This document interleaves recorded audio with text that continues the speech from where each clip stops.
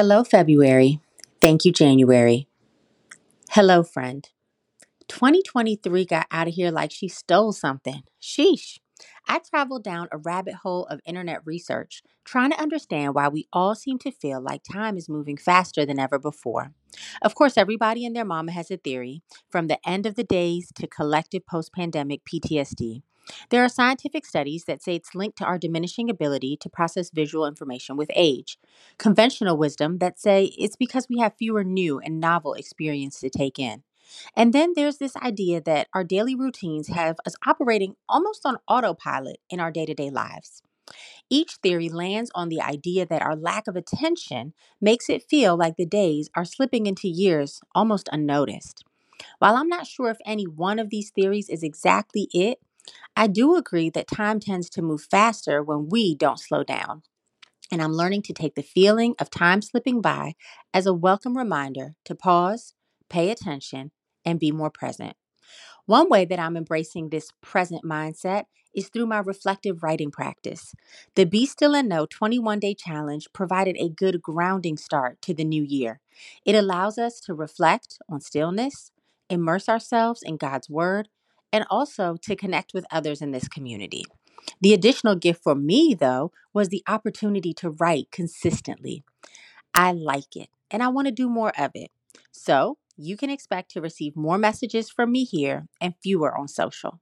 I'm also taking a break from podcasting for a season. So I plan to incorporate some of our podcast staples like Love It or Leave It, and A Word with Madden into this format for the meantime. I shared at the top of the year that my word for 2024 is lighter. And that's just how this feels, lighter. It also feels very much in line with the more or less list that I created for the year ahead.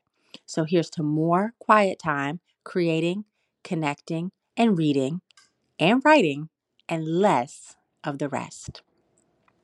A weekly word. Above all, love each other deeply because love covers over a multitude of sins. First Peter 4 and 8. I talk a lot about love here, so it's no surprise that my reflection as we open up February, a month adorned with hearts, flowers, and sweet nothings, is on the power of love. Not love as this romanticized, fleeting emotion, but love as arguably the most profound of all human experiences. The words in First Peter say that love covers over a multitude of sins, a reminder that true love has the power to heal through forgiveness. And not just forgiveness for one thing, but that this type of authentic love extends grace that covers the broad range of our faults and human imperfections. The word multitude, translated from the original Greek plethos, emphasizes the comprehensive and forgiving nature of love in dealing with a plethora or abundance of flaws that we all have. The verse invites us to practice a love that forgives, recognizing the inherent humanity in ourselves and others. It calls us to extend compassion, understanding, and grace.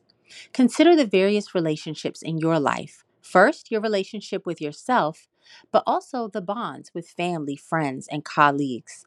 How can you love better? How might love, as described in First Peter, show up in these relationships? Can you, even in relationships that are thick with tension or thin with distance, choose love as your guiding principle? Can you allow it to cover misgivings and open you up to connection?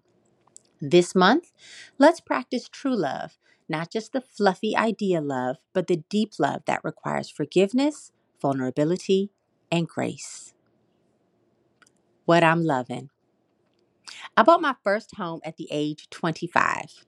It was a third-story condo with a loft, super high ceilings, and a spacious bedroom with walk-in closets. I was living, y'all. Sure, I had to climb up those hot steps every day to my front door. There was no elevator. And yes, I had a curmudgeon of an old man as a neighbor, God rest his soul, who complained to me about everything I did every time he saw me. And no, it didn't turn out to be the investment of my American dreams either, because I bought in 2008, and y'all already know how that story ends. But the place was my first home, my first adult accomplishment, and I loved it. One of the things that I loved the most about it was the proximity to a grocery store that I'd never heard of before then. Trader Joe's. It was love at first checkout. And I was in there so often that my friends would joke that Trader Joe was my boyfriend. It was the perfect place to try new finds, pick up the makings for quick and easy meals for one, and get affordable flowers for my new place each week. Well, guess what, y'all? TJ and I are reunited and it feels so good. There is not one but two Trader Joe's within a mile from our daughter's school. So weekly visits with my boo Joe are back on. So for this week's What I'm Loving, I'm sharing some of my favorites from TJ's. Number one, the fig and olive crisps, an OG staple. These go with cheese, dips, or nothing at all. They're a perfect snack or an impressive addition to a grazing board for sharing. They're a tasty marriage of savory and sweet. You'll thank me. Number two, reusable silicone food storage bags, a new favorite. These are functional, sustainable, and safe. We use them all the time for so many things from leftovers to snacks, storing liquids or solids, and heating or freezing. And you can't beat the price. The Stasher brand bags cost, no exaggeration, like 4 times as much. And number three, the Hold the Cone mini ice cream cones, my sweet treat. I don't have a huge sweet tooth, but every now and then I need just a little something sweet after dinner. Enter these Hold the Cone mini ice cream cones. My fave is vanilla, but they come in chocolate and chocolate chip. There's also a dairy free version that I want to try. Love these. There are tons more, so don't be surprised to find a new fave or Trader Joe's recipe here on a regular basis. Love Madden. All right, my loves, that's it for this week. Let me know what you think about the new format. Your comments and feedback here mean so much to me. So comment away, y'all. You can also show your support by subscribing and sharing. Just click the buttons below. Both help me to grow this community and to make this work possible. XOM.